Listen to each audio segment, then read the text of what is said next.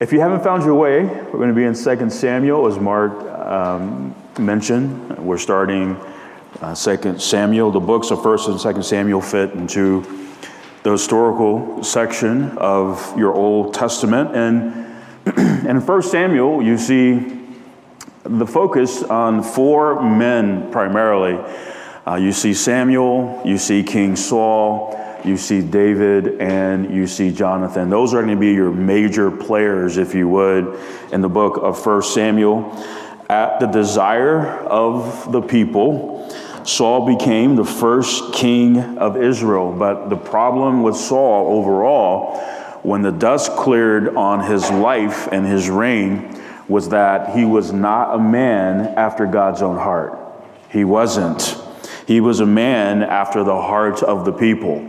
And the difference between those two are drastic and very clear. Saul failed to keep the commandment of God's word and was told by Samuel that he would, in fact, lose the kingdom. And that surely did happen. And then, of course, after he was told that, in 1 Samuel chapter 16, we see the anointing of David, the man after God's own heart, who would eventually become the next king of Israel. But from that moment on, for Saul, his focus, when you get to 1 Samuel 18, and he realizes who David is and what God has for him and how God is using him, his focus from that moment on was on destroying David. And anytime I've read that, I've always thought, what a waste. What an absolute waste. You were the first king of the greatest nation on the planet, and you took all of your focus and all of your energy to destroy a man. That became the focus of your reign. That's it. That's all you could see. Not leading the nation, not trusting God, but just to destroy this man. It's just unbelievable. But that occupies a great deal of space in 1 Samuel. But through that, a very special bond formed between two men, David and Jonathan. And it's one of the most beautiful pictures of friendship that you'll see in God's word. And let me just tell you, I think this is an area that we as Americans, we don't really understand this in terms of what true biblical friendship looks like. And not only do we not understand it, it's not something that I believe we value or treasure. We can be very isolated. We can be very withdrawn from people. We can actually believe this thought that says that you actually don't need people. You don't need relationships. And our society is becoming more and more distant, right?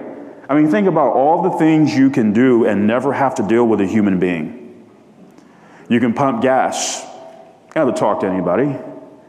Man, you can buy your groceries now. You pull up to Walmart, you go to your space, somebody comes out, you open your trunk, they put it in. I mean, you can be as closed off from people as you want to be. The problem with that for you as a believer in Jesus Christ is when you come face to face with what the Bible calls fellowship. And it is anything but surface and superficial. It's not withdrawn, it's not distant. It says that, no, we have to walk together very intimately, very close. And you look at Jonathan and David, and man, what a relationship.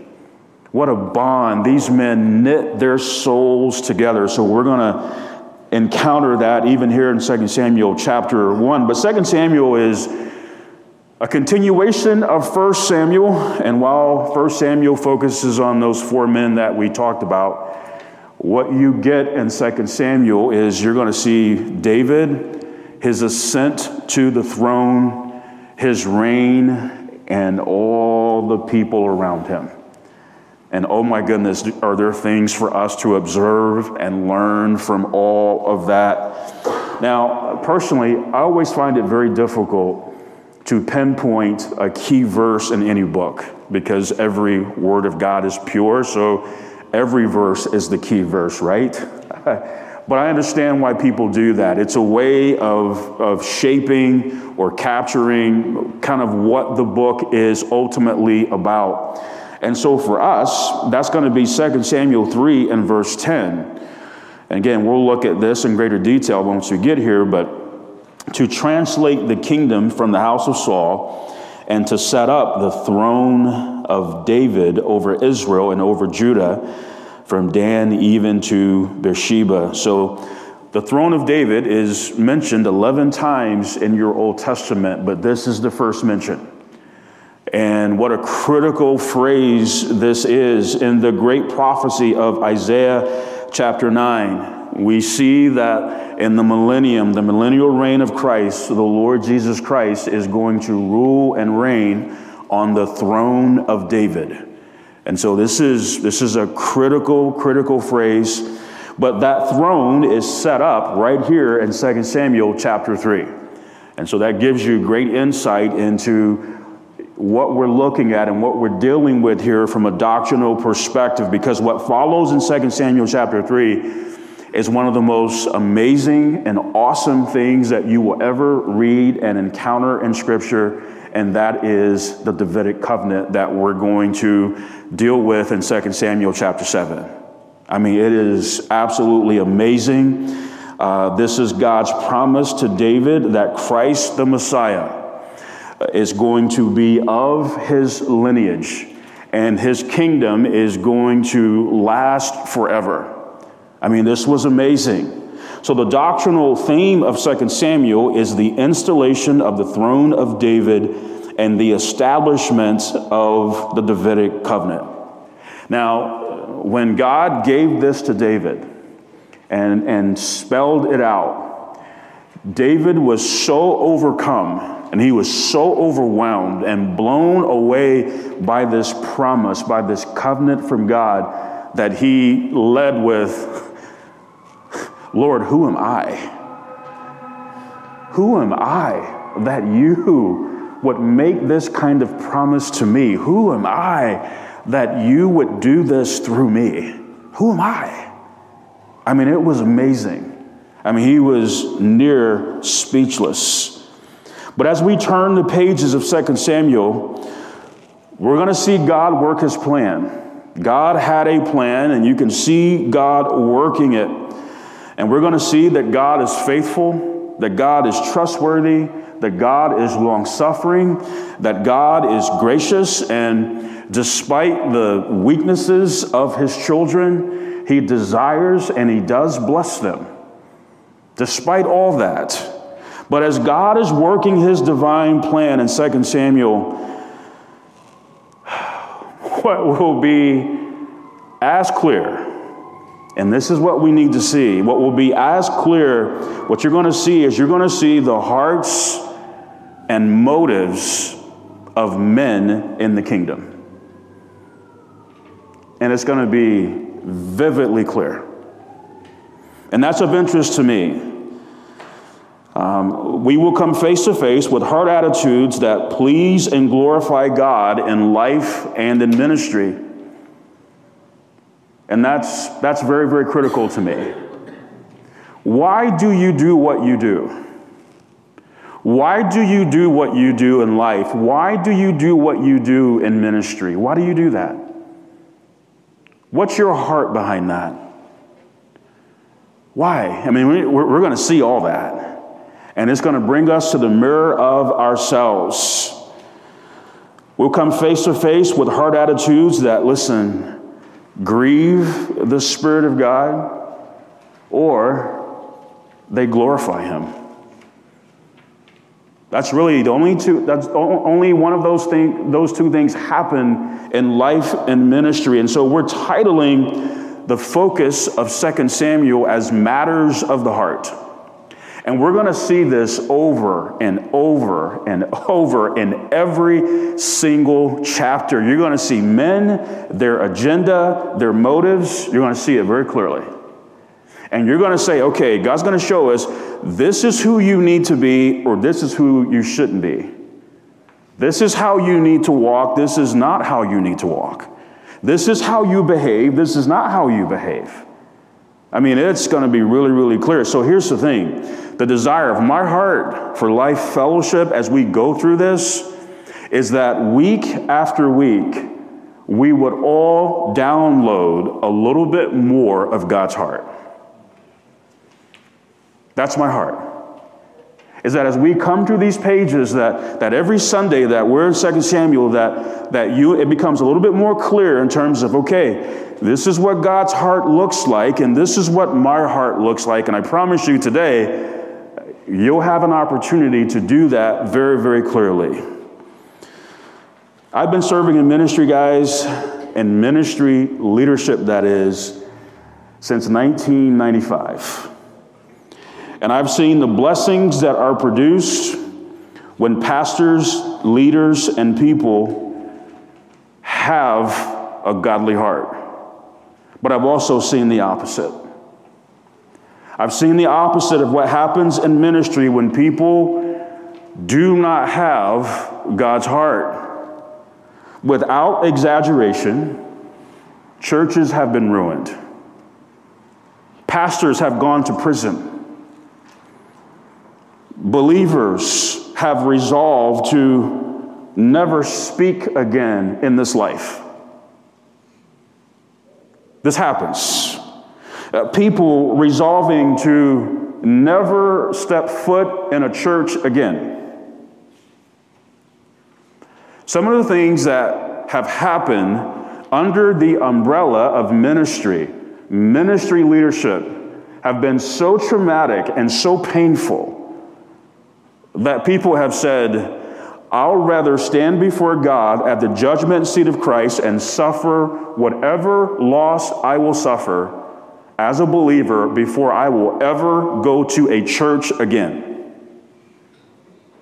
Because it was that awful. Because if believers can behave that way, if believers can treat each other that way, I want nothing to do with a church.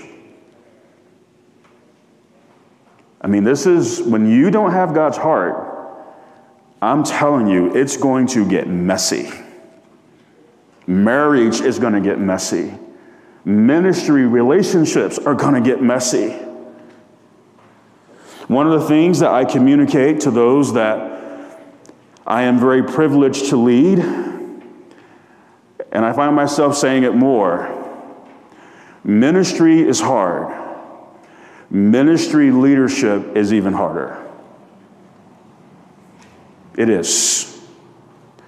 The same traits that are required for Lori and me to have a marriage that glorifies God, to have a marriage that is mutually edifying, those are the same traits that it takes for people to work together in a ministry leadership context. What are those traits? Humility, mercy, grace, long-suffering, forgiveness, love, forbearing.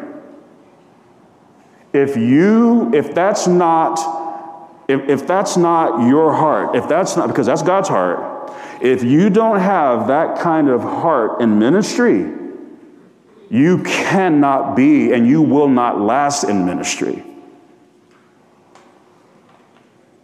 If you're selfish, opinionated, outspoken, it's got to be your way. No one can disagree with you. No one can disappoint you. Listen, I've said this, I'll keep saying it. In ministry, there are two kinds of people. There are people that we get to work with, and there are people that we have to work with. I want to be someone that people want to work with. Not, boy, if I could get out of this, I can't stomach that guy. Hopefully, I am the kind of husband, I am the kind of father that my wife and children get to dwell with.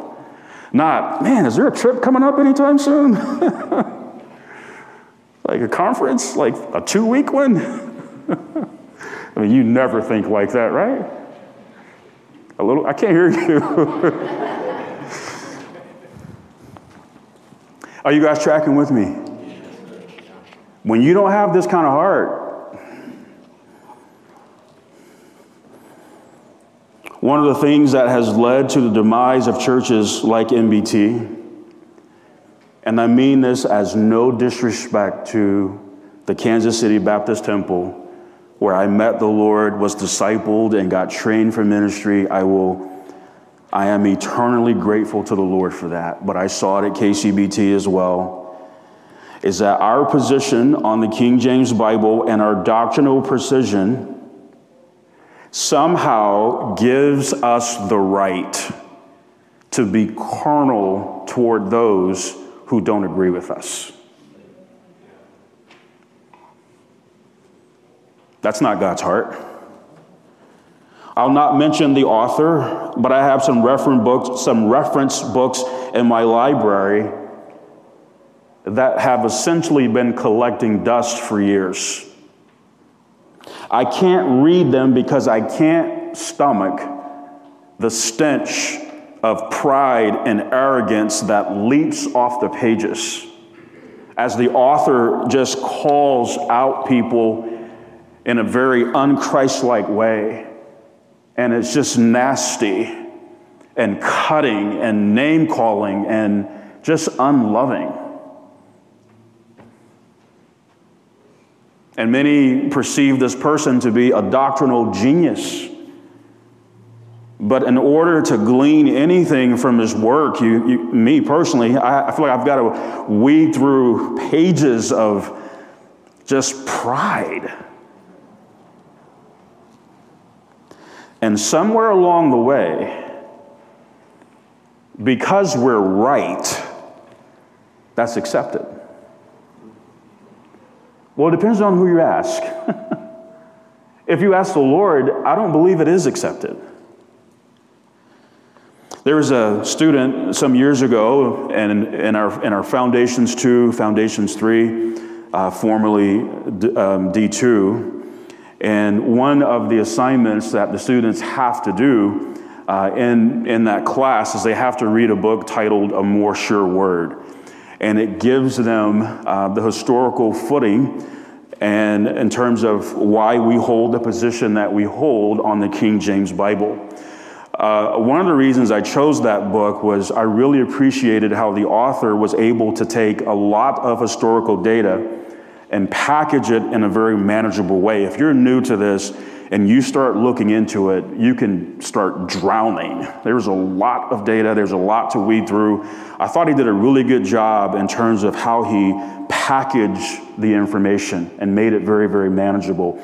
But what I appreciated as much was the tone and the spirit in which the book is written. You are properly informed, but you don't walk away angry and ready to fight. You can mount an intelligent defense or response for why you hold the position that you hold. But at the end of the day, if you are a believer in Jesus Christ, you've been born again, you've been washed in the blood of Christ, and you hold an NIV and you are a Calvinist, you're still my brother. And you're not my stepbrother. God doesn't love me more. God doesn't tolerate you, but he's glad to have me. You follow me? This is the heart. We've got to have God's heart. But there was a student who read this book, and they had to write a paper in terms of, and what he said was, and this has stayed with me, he said for years, I was not a King James only guy. And he said primarily, my primary reason for not being a King James only guy, it was the people that I had to deal with about the issue. The people that I was around who were King James only, they were so nasty and so judgmental and so critical and so unkind and so unchristlike. I felt, well, if that's who you have to be to hold that position, I'll keep my NIV. Well, he read this book, and as he read it, he did not feel like he was getting kicked and punched in the face the whole time. He could step away from all that and just deal with the issue objectively. He's like, oh, okay, now I see it. I'm all in. But I won't be in all in like what I've seen. And so, brothers and sisters, we must hold the right positions with the right heart. How we hold the positions that we hold is as important as the positions that we hold. We've got to do it with the heart of Christ. And this theme of matters of the heart, it surfaces immediately out of the gate right here in 2 Samuel chapter 1 as we begin to dive in the time that we have remaining. So, I don't have a favorite book of the Bible. If I did, it would be 2 Samuel. I've spent a number of years in this book, and I don't say that to say I've mastered it. I can't master anything in God's Word. God's Word is too deep. But it never gets old with me, because when I read 2 Samuel, I'm always looking in a mirror. It's challenging me. Who am I? What's my heart? Why am I doing what I'm doing? What are my motives? Right? All of that. So here we go. 2 Samuel chapter 1, beginning in verse 1. Now it came to pass after the death of Saul, when David was returned from the slaughter of the Amalekites, and David had abode 2 days in Ziklag. It came even to pass on the third day that, behold, a man came out of the camp from Saul with his clothes rent and earth upon his head. And so it was, when he came to David, that he fell to the earth and did obeisance. So out of the gate, we see a contrast here that could be easily overlooked. Sometimes I think when we read Scripture, we can just kind of gloss over things, but every word of God matters. Every statement matters. King Saul, at this point, had died in battle against the Philistines on Mount Gilboa. David has returned from the slaughter of the Amalekites. And so what you have here very clearly out of the gate is you have a contrast between victory and defeat. You do. And that represented the end of Saul's reign and unofficially the beginning of another. But Saul's reign could be summed up in that word, defeat. Defeat. And the fact that David's slaughter of the Amalekites is mentioned after the death of Saul is interesting. Because one of the greatest failures on the resume of King Saul was found in 1 Samuel 15, where he failed mightily in his dealings with the Amalekites. He fell. Through Samuel, God told him to smite Amalek and utterly destroy all that they had and spare them not. Saul did what many people to this day do, what many believers to this day do. He partially obeyed those instructions. And I think we know this, but it's worth repeating and it's worth hearing. In the mind of God, partial obedience is still disobedience. You know how strong this was to God? The Bible tells us that God and Samuel both were grieved by this disobedience of Saul. It was grievous. Partial obedience is grievous to the Lord. We got to look at it that way. And not just that, partial obedience was perceived as rebellion, which is as a sin of what? Witchcraft. Do you understand that partial obedience is satanic? You go, oh, that's strong. You think the devil is not involved in you looking at God's word and saying, okay, I hear what God is saying. Here's what I'm going to do with that. I'll manipulate that. I'll alter that and call it obedience. That's not just you.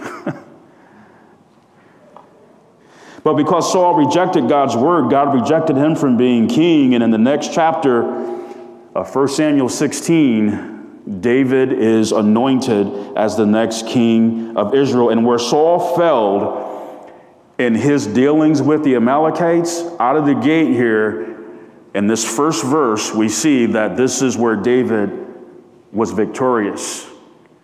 He slaughtered them. What a contrast. And you see the difference in their hearts. But David was waiting in Ziklag, which had been given to him by King Achish back in 1 Samuel 27. And he was aware of the battle that was going on to the north between Israel and the Philistines. And he was waiting to hear how things went.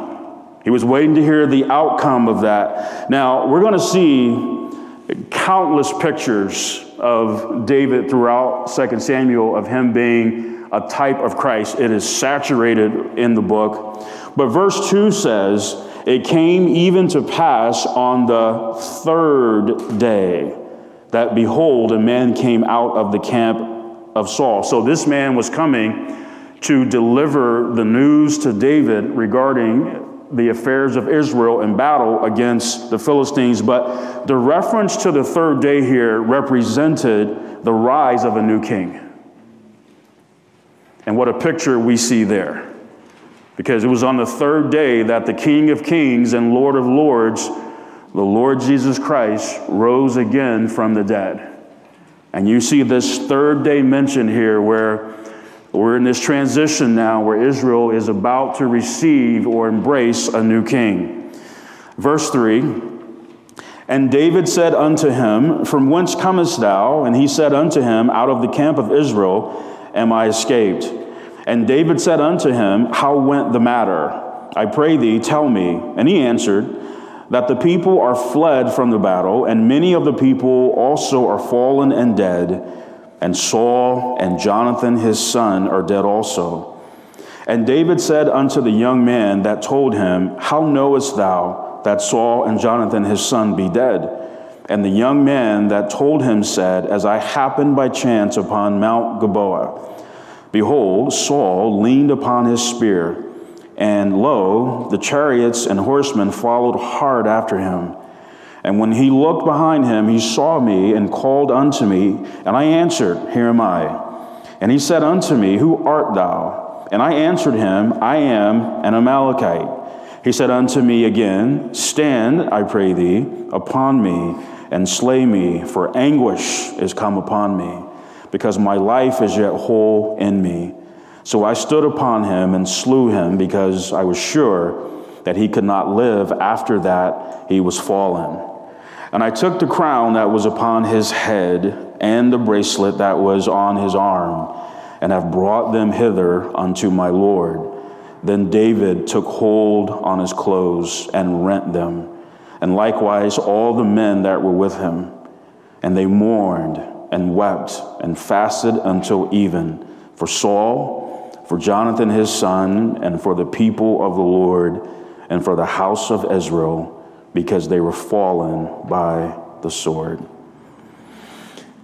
Now this is where David, being a man after God's own heart, begins to come into very clear view.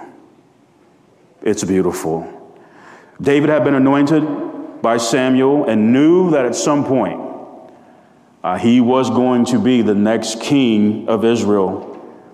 But he had spent at least a decade running for his life from this diabolical madman named King Saul. So humanly speaking, receiving the news that Saul is dead, this is good news. Man, maybe I can take a walk and not have to look over my shoulder every 2 seconds. Maybe I can just exhale and have some peace in my life, for crying out loud. Maybe, man, to have this guy out of the picture, wow. And not only that, I remember Samuel anointed me. It's my time. It's my time. I get to sit on the throne now. I get to be the guy in charge. I get to call the shots. I get to run things. But according to verse 11, that's not what he did. And renting his clothes, that was a very deep expression of deep sorrow and sadness and grief, genuine, which was the opposite of celebrating. Would you notice verse 12? David and all the men not only mourned and wept and fasted for Jonathan, for the people of the Lord and for the house of Israel, but what is the first name on that list? Saul. The guy who's been trying to take me out. The guy that I was just trying to serve him. I wasn't trying to undermine.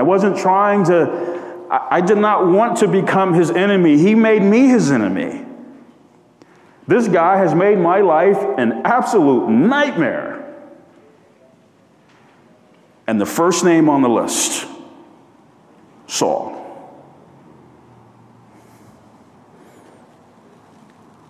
Although he stood to benefit from King Saul's demise, David did not celebrate his death. This was not a win for David. And this is where you see his heart. This was not a win for David. You know why? Israel had lost in battle.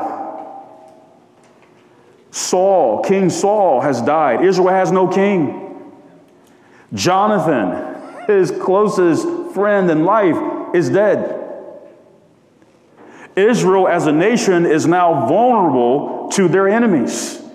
This was not a win. Now, if David was selfish, if David was into himself, if this was about David at this point, if that was his heart, oh, absolutely, this was a good day. But no, he was broken over the situation. Proverbs 17:5 says, "Whoso mocketh the poor reproacheth his maker, and he that is glad at calamities shall not be unpunished." Proof that we do not have God's heart is when we desire or we are glad when calamity shows up in the lives of those that we know are not for us. That is proof that you don't have God's heart. When you desire, you think about your enemies or those who are not for you, and in your heart you're thinking, man, or you get news that they've got some bad diagnosis or some calamitous thing has happened to them. And in your heart, there's a yes. I knew they were going to get theirs one day. That's not God's heart. They had it coming to them. You reap what you sow. Vengeance is the Lord's. But really in your heart, what you're thinking is, you know what? God did that to them for me.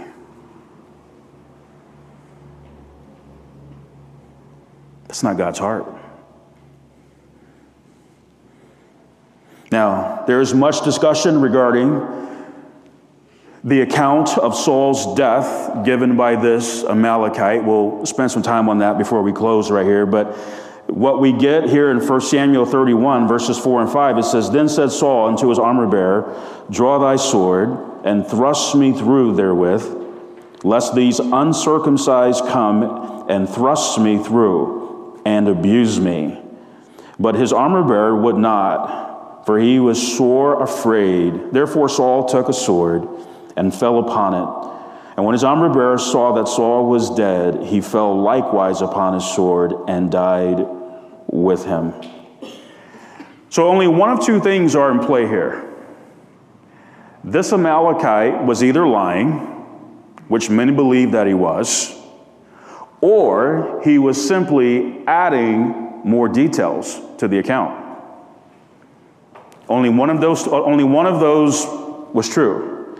Both 1 Samuel 31 verse 5 and 1 Chronicles 10 verse 5 record that Saul's armor bearer saw that he was dead, which is why many believe the Amalekite was lying, because you've got two references in different books saying the armor bearer saw Saul die.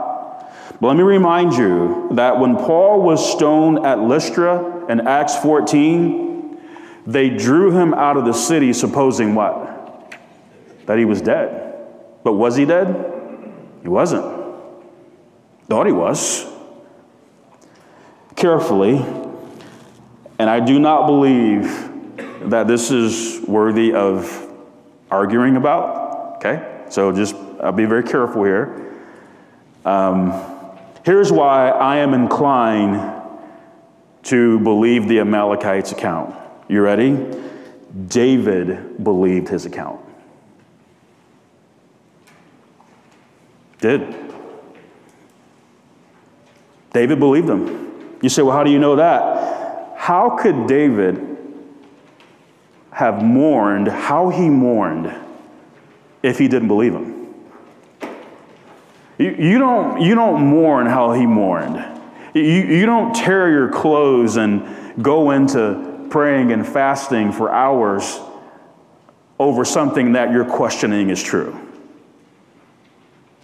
David believed his account. And David did his due diligence. He did. Notice he asked him three questions. In verse 3, from whence comest thou? Verse 4, how went the matter? Verse 5, how knowest thou that Saul and Jonathan his son be dead? I mean, David didn't just, he asked questions, and he's not done asking questions, as we're going to see next week. But he did his due diligence. Finally, here's something else to think about. From a sowing and reaping perspective, would it not seem appropriate for Saul to have died at the hand of an Amalekite? Remember one of the things that God told Israel back in the book of Numbers and other places, that when they were in the land, that they were to drive out the inhabitants of the land, and that if they didn't, that would come to be a snare to them? Like, I'm telling you, you better drive them completely out. The problem was Israel did not do that. And sure enough, those nations, those people that they allowed to remain became a snare to them. Saul was told to wipe out the Amalekites, and he didn't. And would it not be right or appropriate from a sowing and reaping perspective that this came back to get you? Interesting. Now, David had more questions, and we're going to look at those questions next week, because those questions reveal more of his heart. I'll tell you, one of the things about 2 Samuel that gets me is the David that we see here. It's awesome. But as we turn the pages, it's subtle. The heart begins to change. And when the heart changes, the decisions begin to change. And the outcomes look different. And God is not glorified, but grieved. Again, it's a mirror. But let me ask you this as we close. Who is that person? Who are those people that you would be glad at their calamities? Who's that person? Who are those people, if you got word today that some dark, awful, painful thing happened to them?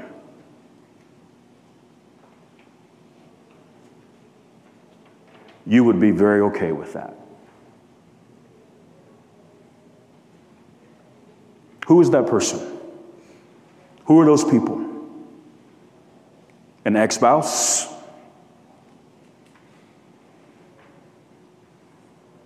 a family member, someone who defrauded you, cheated you, hurt you, someone who violated you in the deepest, darkest way. And you got word today that they got theirs. And you would say, well, it's about time. I want to leave you with two things. Because this is, like I said, every week, your heart is going to be challenged.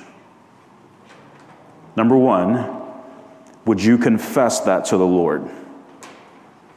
And to say, Lord, I am confessing to you that in my heart right now, that name, those people, if this thing happened to them, I would be glad at their calamity.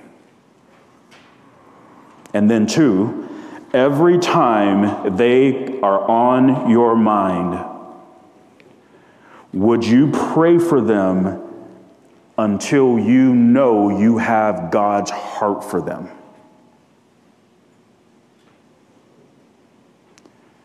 And you'll know you have God's heart for them when you are no longer rooting for and waiting for their day of calamity. But you're praying for and you're rooting for their salvation. You're praying for and you're rooting for God's blessing in their life.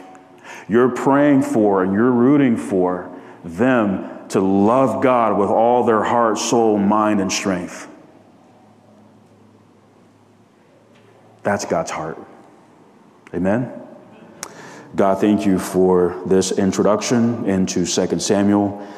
There's so much more for us to consider, and I do pray, God, that in terms of what we saw today and how we are challenged right now to look into our hearts, Lord, I do pray that we would not take this lightly, that, Lord, we would examine ourselves and make sure that our hearts are in alignment with yours. In Jesus' name, amen.